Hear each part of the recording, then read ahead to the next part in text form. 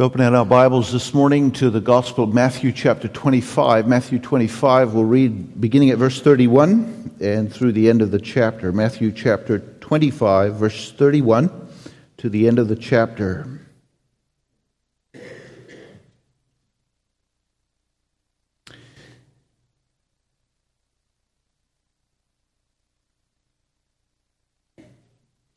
Matthew 25, verse 31, when the Son of Man shall come in his glory, and all the holy angels with him, then shall he sit upon the throne of his glory, and before him shall be gathered all nations.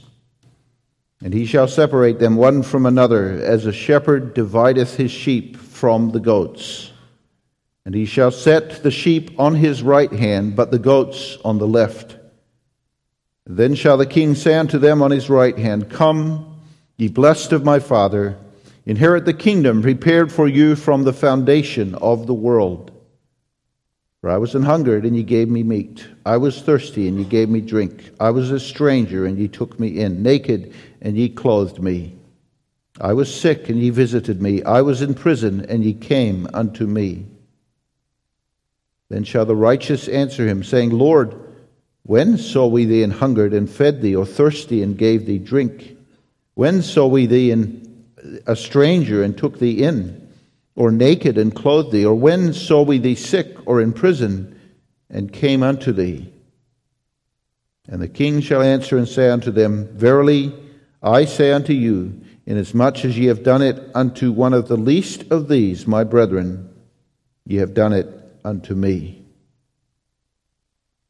Then shall he also say unto them on the left hand, Depart from me, ye cursed, into everlasting fire, prepared for the devil and his angels. For I was a hungered, and ye gave me no meat. I was thirsty, and ye gave me no drink. I was a stranger, and ye took me not in. Naked, and ye clothed me not. Sick, and in prison, and ye visited me not. Then shall they also answer him, saying, Lord, when saw we thee an hungered, or athirst, or a stranger, or naked, or sick, or in prison, and did not minister unto thee? Then shall he answer them, Verily, verily, I say unto you, inasmuch as ye did it not to one of the least of these, ye did it not to me. And these shall go away into everlasting punishment, but the righteous into eternal life. We turn back to the previous chapter, Matthew 24. There's a few verses there I want us to consider.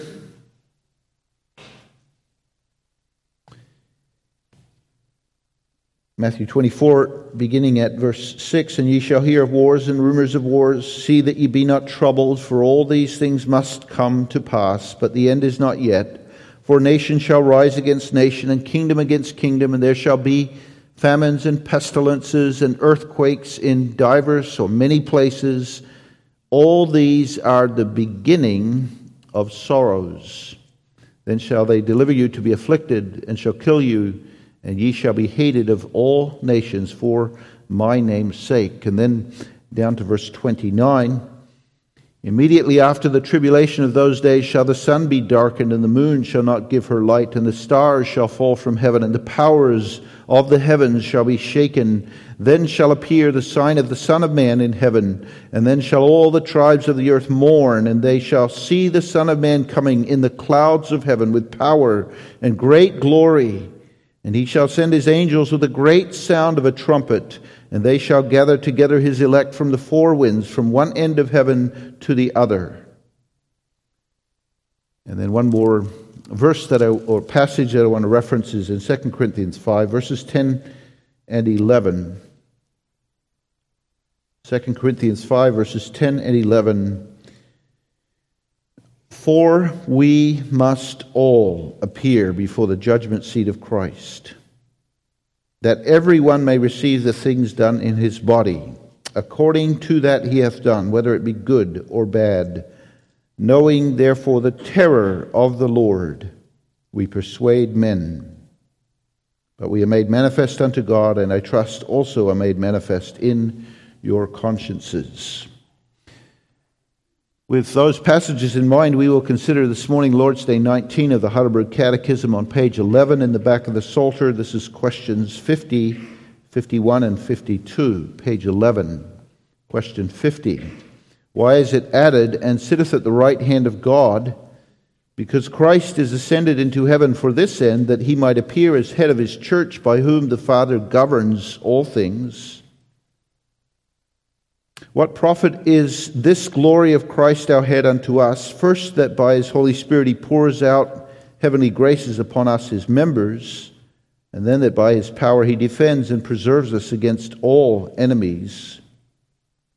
And what comfort is it to thee that Christ shall come again to judge the quick and the dead, that in all my sorrows and persecutions with uplifted head I look for the very same person, who before offered himself for my sake to the tribunal of God, and has removed all curse from me, to come as judge from heaven, who shall cast all his and my enemies into everlasting condemnation, but shall translate me with all his chosen ones to himself into heavenly joys and glory.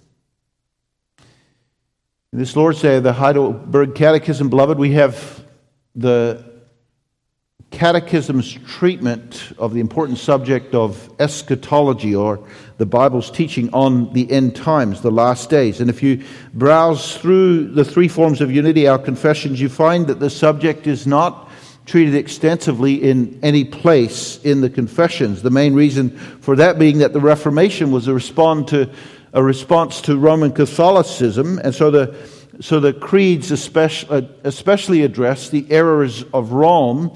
But also this, that at the time of the Reformation, the differences that would come in the church's teaching concerning the end times had not really yet been entered into, though the seeds of them were there before the Reformation, and it would be through this future conflict through which the church now has lived that the doctrine of the end times and the Bible's teaching of the end times would especially be crystallized in the minds of believers. And so it's especially in the last century and a half, that the church has dealt with the issues regarding the end times. But now, we must see this morning, that's not to say that the doctrine of the end times is not treated in the confessions. And that's important from 2 points of view. First of all, from a practical point of view, what you and I need to know concerning the end times and the coming of Christ, and I say from a practical point of view, what you and I need to know to be prepared for the coming of Jesus Christ is set forth in the confessions and is very clear also in Scripture. And the other thing is this, that the basic and the main principles of eschatology, that is the Bible's teaching on the end times, are contained in the confessions. And there are three main basic principles regarding eschatology that the Bible teaches that are also summarized in the confessions. And if we hold and understand these three main principles, we won't go very far wrong in our teaching concerning the end times. These are the three main biblical principles. The first is this, that the Bible teaches only one future coming of Jesus Christ, which will also be the end of human history, the end of time as we know it. And so the Bible speaks of the day of the Lord. And Jesus himself says, "Behold, I come," or "I am coming quickly." There's one future coming of Jesus Christ. That's the first principle. The second main principle is this, and we'll have more to say this about this, especially in the sermon, and it's this, that Christ is exalted as King already today, and his kingdom is not something that we look for as future and earthly, but his kingdom is already established from the heavenly realm. It's present and it's spiritual, and he rules especially by the spiritual strength and power of the Holy Spirit himself and the Word in the hearts of his elect people. And he establishes his rule in the earth by the power of the gospel that goes forth to the ends of the earth. So the kingdom is not future and earthly, but spiritual and present and heavenly. The third main principle for a proper understanding of biblical eschatology, and this is why we read those passages in Matthew 24, is that there are recognizable signs of the coming of Jesus Christ. And they're set before us not only in Matthew 24, but in other places in Jesus' teaching, in 2 Thessalonians and in the book of Revelation, and in other places in Scripture. And when Jesus sets before us these signs that will take place in the creation, signs that will take place in the nations, signs that will take place in the church, he tells us as believers to be aware of these, to be alert to them, and as we are alert to them, to keep our eyes focused on this, that he's coming again. He says, lift up your eyes, your redemption draws nigh. And these signs, the Bible teaches us, will increase in frequency and intensity the closer we come to the return of our Savior. And that's why Matthew 24, verse 8, calls them the beginning of sorrows. The literal idea of that verse is that they are like birth pangs. They're like the contractions that a woman feels when she's going to deliver her baby, and they become more intense and they become more regular the closer to the time of delivery. And so it is with the signs of the coming of our Savior. So those are the three biblical principles to guide our understanding of the end times. One future coming, a present spiritual kingdom, and recognizable signs regarding the coming of Jesus Christ. A long series of sermons could be preached on all those things.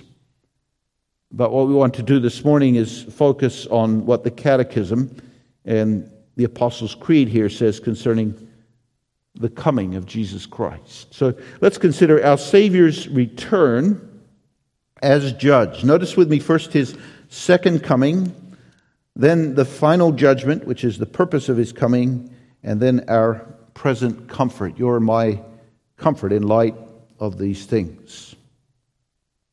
Last week, as we looked at the doctrine of the ascension of Jesus Christ, we said that we don't get a full picture of the meaning of the ascension simply by looking at it from an earthly and a physical point of view. We must also look at it from a heavenly perspective. And the Bible gives us those two perspectives. The disciples stood and they watched Jesus ascend into heaven, and they saw it from an earthly perspective only, and they were confused. But what we saw last week is from the end of Luke and Mark's gospel accounts, as well as Daniel chapter 7, is that the ascension meant that Jesus was crowned in that moment, seated at God's right hand, and all things were placed under his government. And we have to have that perspective this morning as well as we think about the return of Jesus Christ. The angel said, you'll see him come again in the same manner in which he was taken up. But we mustn't think of the return of Jesus Christ from only an earthly perspective. Something is going on in heaven today that helps us to understand the future coming of Jesus Christ. And the questions that we ask about the coming of Jesus Christ must not only be this: what is going to happen on the day of his return? But the question must be this: what is happening in heaven today? And how does what's happening in heaven today relate to his future coming? And that's incredibly important for us in understanding the future coming of Jesus Christ, because everything that happens today has the final day of Jesus Christ and his return in view. And the most important truth for us here is this in the Apostles' Creed and in the Catechism, what's treated in questions 50 and 51. Today, he sits at the right hand of God. Today, he is king. Today, he has an exalted position. Today, he's ruler. And today, as he sits as king and Lord over all things, he's governing everything with a view to his return. Today, his kingdom has been established, and he rules from heaven. Or we could put that negatively this way: we do not look for a future earthly kingdom to be established when Jesus Christ returns, because God has already exalted Jesus Christ to the highest position as king.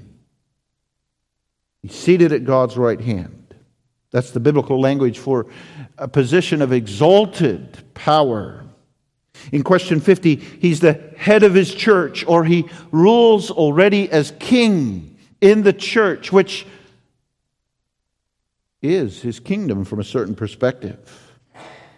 And question 51 today, by his power, he defends and preserves us against all our enemies. We don't have to wait for that, but he's doing that today as king and ruler. And those enemies then, and the Catechism identifies them, are not political enemies. They're not national enemies opposed to Israel as a nation, but they are spiritual enemies. They are the enemies of sin and Satan and the world, and the power by which he rules over them and conquers them and defeats our own sin as well, is the power of his word, his spirit, and his grace in our hearts. And that is so important for us to understand in relation to his future coming. What does that have to do with the second coming of Christ? Well, it means this, that the second coming of Christ does not have the purpose of the establishment of an earthly kingdom. The kingdom is already. And the second coming of Jesus Christ will only be the realization, the fullness, the perfection of the present rule of Jesus Christ in the defeat, not of nations and kingdoms on the earth, but of the spiritual enemies of the kingdom of God. And as we look at the teaching of Jesus Christ, we see that as well. We've been looking at the Sermon on the Mount, a sermon concerning the citizens of the kingdom of heaven and their spiritual character. And one of the things that Jesus emphasizes in that sermon on the kingdom of heaven is its spiritual character. The spiritual character also of the law of that kingdom for the citizens of the kingdom, you and me. And that's why when Jesus comes to the end of his ministry and he's on trial before Pilate, and the charge that's brought against him is he wants to make himself king. In other words, a charge of insurrection. He's trying to raise up an earthly kingdom, a Jewish kingdom, over against the kingdom of Rome and challenge the rule and the position of Caesar, who is supreme. And there's a certain irony in the fact that that was the charge that the Jews brought against him, because they wanted that more than anybody. Pilate comes to him and says, "Art thou then a king?" And this is what Jesus says, "My kingdom is not of this world. If my kingdom were of this world, then would my servants fight. But now my kingdom is not from hence. It's not from here. It's not earthly. My servants are not going to fight for national independence, for an earthly kingdom."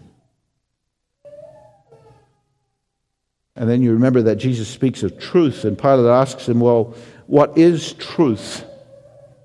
And this is a kingdom that's established on truth. That is a kingdom that's established on the power of the Word of God. Not an earthly kingdom. And so those who oppose Jesus say to him at one point in Luke 17, "Lord, show us the kingdom, and that will suffice us." And Jesus says,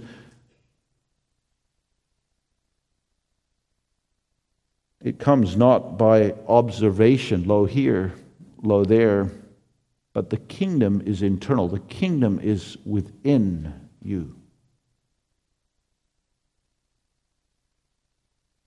And so we think of Christ's exalted position this morning as we confess, I believe, that he sits at the right hand of God.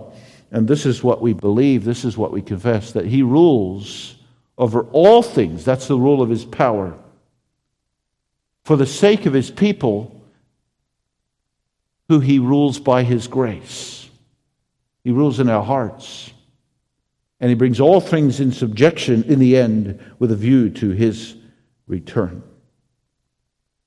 And when we understand properly the present rule of Jesus Christ, then we understand properly the second coming of Jesus Christ. And that speaks to all ideas of a future earthly kingdom. That's what both the premillennialists who will come before that kingdom and the postmillennialists who will come at the end of the establishment of that earthly kingdom teach. A future earthly kingdom, but the kingdom is already established and Christ already reigns and rules from heaven. And this is the way for us to understand the 1,000 years, the millennium of Revelation 20. Now, we're not going to say much more about that this morning, but we do want to say one thing, and it's this, that when we identify the kingdom as earthly and future, that's a danger, a spiritual danger for the people of God. The real cause of Christianity and the real battle against the enemy is not something that we're looking for in the future over against political and governmental authority. But the real battle is against sin. And we are soldiers in this kingdom, and we are engaged in a battle today, and we must remember that. Otherwise, we are distracted from the coming of Jesus Christ. So he will come. We believe that he's seated at the right hand of God and that he will come again. What can we say from Scripture about the future coming of Jesus Christ? We could say these things. First, that the coming will be future. We mean by that this is the next great event on God's redemptive calendar. We can think of God's redemptive calendar. You can think, for example, of creation, fall, the establishment of David's kingdom, the captivity in Babylon, the coming of the Redeemer, the cross, the ascension of Christ, and now the next great thing on that calendar will be the return of Jesus Christ. And all of history in the New Testament age is working towards that coming. And we've spoken already of some of these signs. But the signs of the coming of Jesus Christ are simply the events of New Testament history that progressively work toward the coming of Jesus Christ. There always will be wars and rumors of wars. There always will be natural disasters and pestilence and earthquakes. But as we come closer to the time of Jesus' return, these things are going to increase. There always will be the preaching of the gospel. And this gospel will be preached in all the earth. And Christ has determined that it will be preached in all the earth because he's not willing, that is against his desire or eternal will, that any one of his should perish. So all things continue for the gathering of the church. And we know that there are yet things that must take place in the church and in the nations and in the creation. Great falling away and apostasy in the church. The rise of the kingdom of Antichrist in the nations uniting against the church. The great tribulation. And then Christ coming on the clouds of heaven to deliver his own. So the coming of Jesus Christ is future. Second, the coming of Jesus Christ will be real and bodily and visible. Every eye will see him when he returns. Christ himself will appear on the clouds of heaven.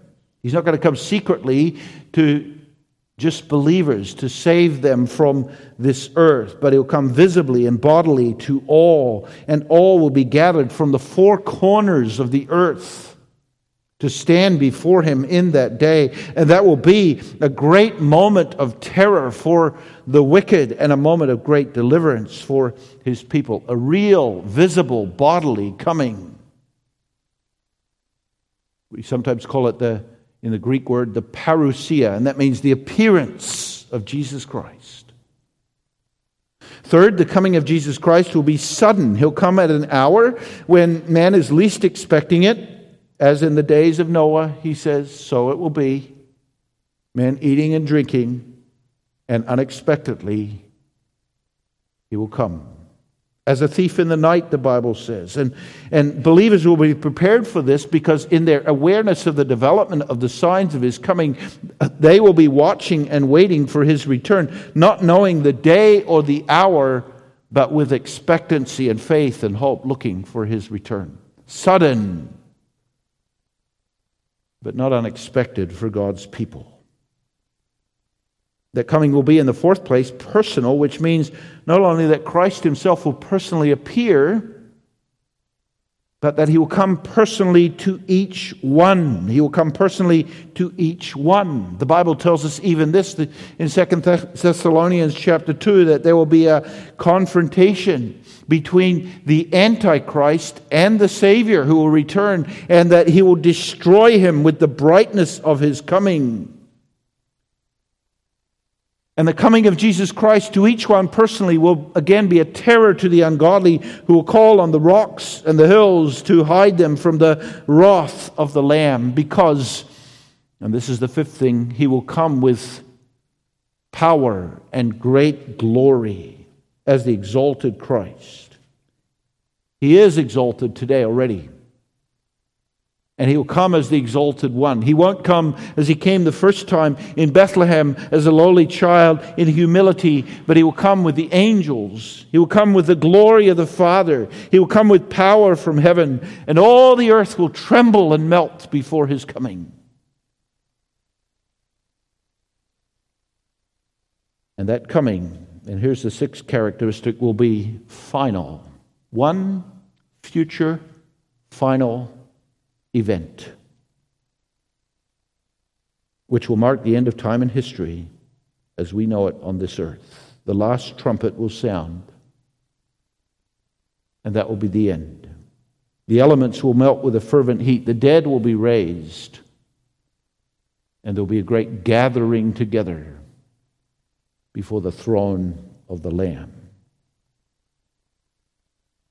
And that's the purpose of his coming. He will come as judge. He is exalted as ruler today, but he will come as judge. The first thing that will take place with a view to the judgment will be the general resurrection. The scriptures speak of this in John 5, verses 28 and 29 this way, that at the voice of the Son of Man, all that are in their graves shall come forth, all that are in their graves, and there will be a resurrection of life and a resurrection to damnation, so that all the wicked and all the elect will be raised from their graves already suited for their eternal destiny, some to a resurrection of damnation and some to a resurrection of life. Think of that. All who are in their graves will come forth.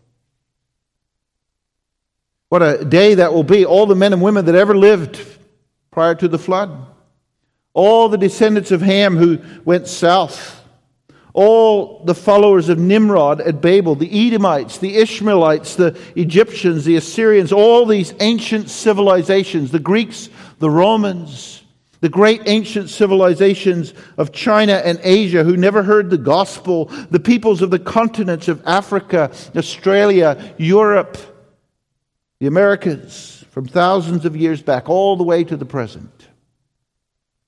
All will be called forth from their grave and brought to appear before the judgment seat of Christ. Not only people, men, women, and children, but also angels will be judged in that day.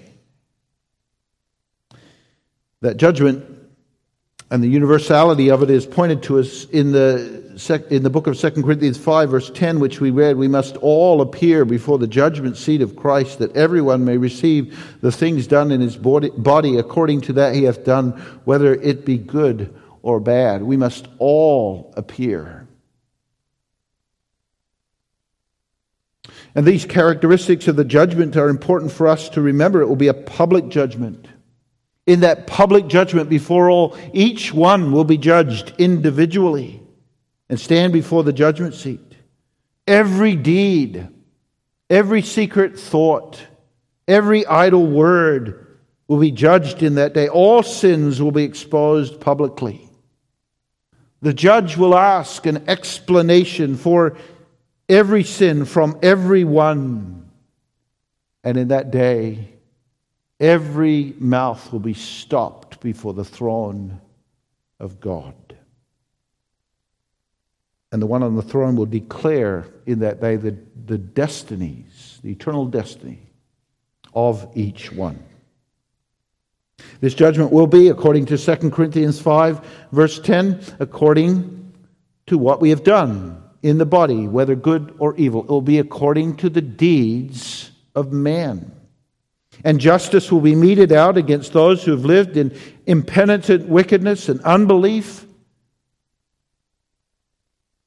And those who have believed in Christ by grace and lived in godliness will inherit eternal life.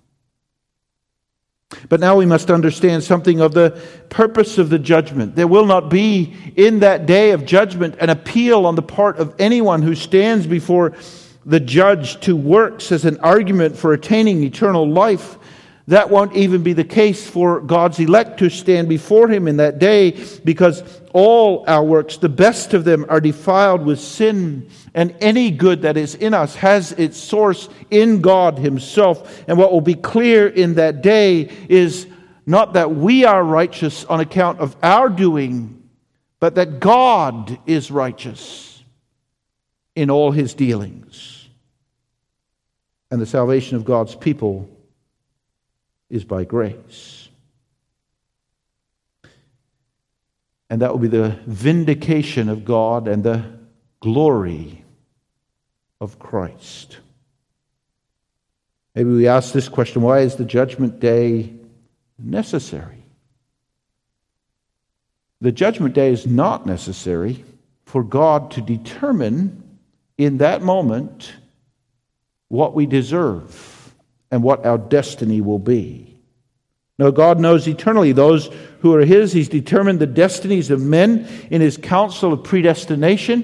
He's prepared before a lake of fire for the devil and his angels, and the purpose of the final judgment will be the vindication of God, the declaration of His righteousness, the clarity of the working out of His eternal decrees of election and reprobation, and in all the dealings of history, His justice in His dealings with men.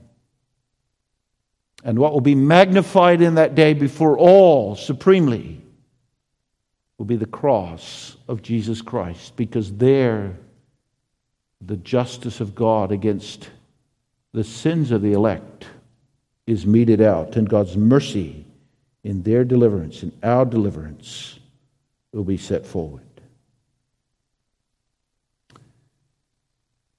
Psalm 19 asks the question, who can understand his errors? Who can know the depths of his sin?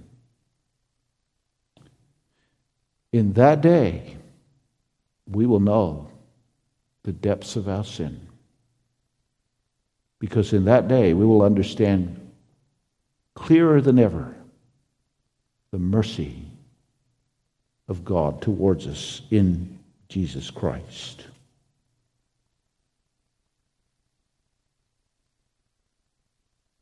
It'll be plain that on account of our sins we do deserve the same as the rest of humanity, the judgment of God and eternal suffering of hell, but the finished work of Christ will be set before all as the covering, the complete satisfaction for our sins. He's paid our guilt.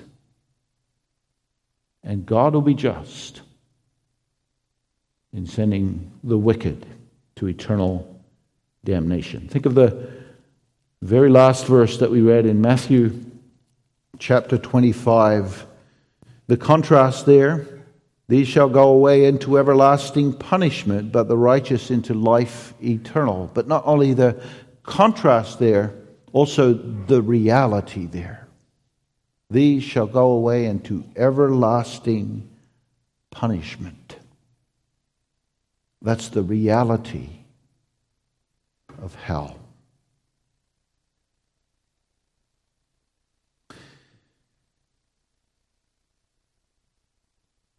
Jesus comes, and Jesus comes as judge. This and the Catechism goes right to it, is a comfort for God's people. It doesn't say much about the fact of the return of Jesus Christ or even much about the details of the final judgment, as we've put them out before us in the sermon this morning. But they ask simply this question: what comfort is it to thee that Christ shall come again to judge the living and the dead? What comfort? There is a terror for many, for most, with regard to the return and the coming and the judgment of Jesus Christ. And the Bible teaches very plainly that those who live in sin without repentance from Jesus, without repentance and faith in Jesus Christ, can only have terror and can only have fear as they think about that great day of the wrath of the Lamb. And this explains man's aversion to death and man's trembling at the preaching of heaven and hell. Listen to this in Acts chapter 24. Paul is before Felix, and Felix's wife Drusilla is with him, and Felix has an interest in Paul because his wife is a Jewess. And so he sends for Paul, and he hears him concerning faith in Christ. And we read that Paul in Acts 24 reasoned of righteousness, temperance, and judgment to come. Righteousness, that's the righteousness, the justice of God. Temperance, that is the forbearance of God, that He doesn't come immediately in judgment and destroy, but also of judgment to come, that He will come to destroy. And the Bible tells us that Felix trembled, and he said to Paul, "Go thy way. Stop talking about this. I don't want to hear it. Maybe when I have a convenient season," he says, "when it's suitable for me to hear you again, I'll call you." We must all appear before the judgment seat of Christ. How does Paul continue? In 2 Corinthians chapter 5, "Knowing therefore the terror of the Lord, we persuade men." The fearsomeness of the judgment of God and the justice and the righteousness of God is convincing, I could say. The Bible tells us in Romans chapter 1 that this is clear to all, that the wrath of God is revealed from heaven against all ungodliness and unrighteousness of men. They know that He's God. They know His divinity. They know His power. They know His Godhead. They know that He comes to judge sin. And like Felix, the unbelieving response to that truth is to hold the truth in unbelief and to, as it were, smear the reality, blot out the reality of God's judgment by pleasure in sin. He comes with judgment, evil to redress. And there's a warning here for us this morning.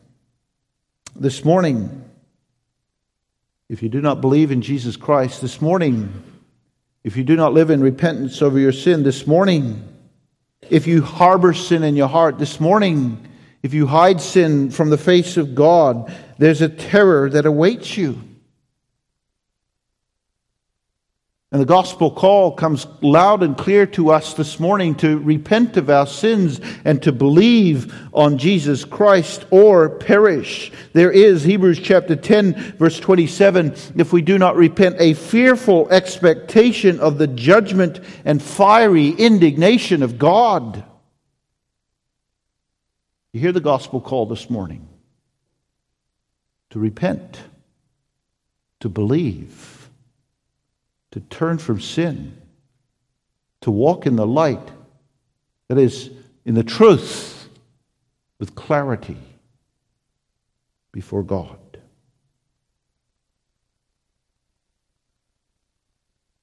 So there is a terror, but there is a comfort for all who believe. And that's what the Catechism sets before us, especially this morning. We don't need to be afraid of the judgment as believers because of the identity of the judge. The one who will be our judge is the one who is also our Savior. The one who will be our judge is the one who himself, as our Savior, presented himself before the tribunal of God, that is, before the justice seat of God, and gave his life's blood to pay the price for our sins. He took my curse on himself. He's the one in whom I can trust so completely that not even a hair can fall from my head without the loving will of my Father. He's the one who works all things in my life in the present to bring me to glory.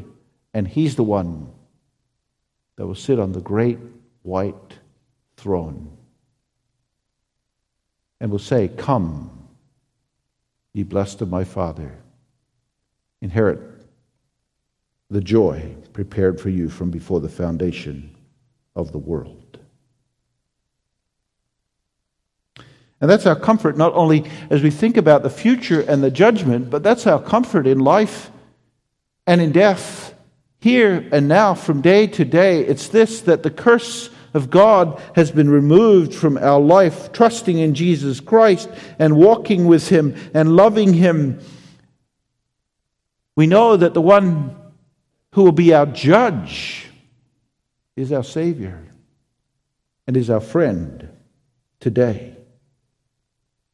The Scriptures put it this way in Romans chapter 8, "Who shall lay anything to the charge of God's elect?"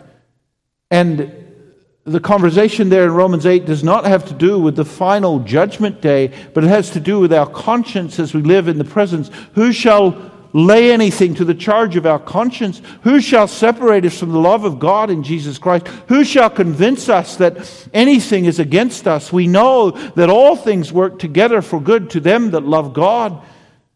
Who shall separate us from the eternal love of God in Jesus Christ? He that spared not his own Son, but gave him up. Won't he with him freely give us all things? And so we know that those predestined are called, justified, glorified.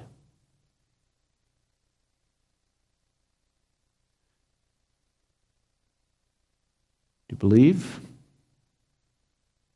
in Jesus Christ? Do you rest in him for the forgiveness of sins? We've talked about all the suffering of the Savior and all that he's accomplished in his suffering.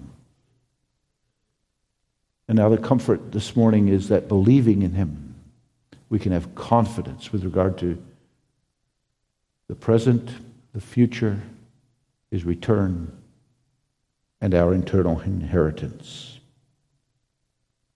I believe that the Christ who died and rose for me shall come again to judge the living and the dead. And so I, with uplifted head, wait and watch for his coming, praying, "Come, Lord Jesus." Yea, come quickly. Amen. Father, we're thankful for the gospel of the exalted Christ. Good news of his victory over death and the grave. Good news of the hope that is ours. And we're thankful for the Savior who will also be our judge and who is our judge today, who has removed the curse from us and who rules over all things with a view to our final redemption and glory in his return. So we pray, "Come, Lord Jesus." Yea, come quickly. Amen.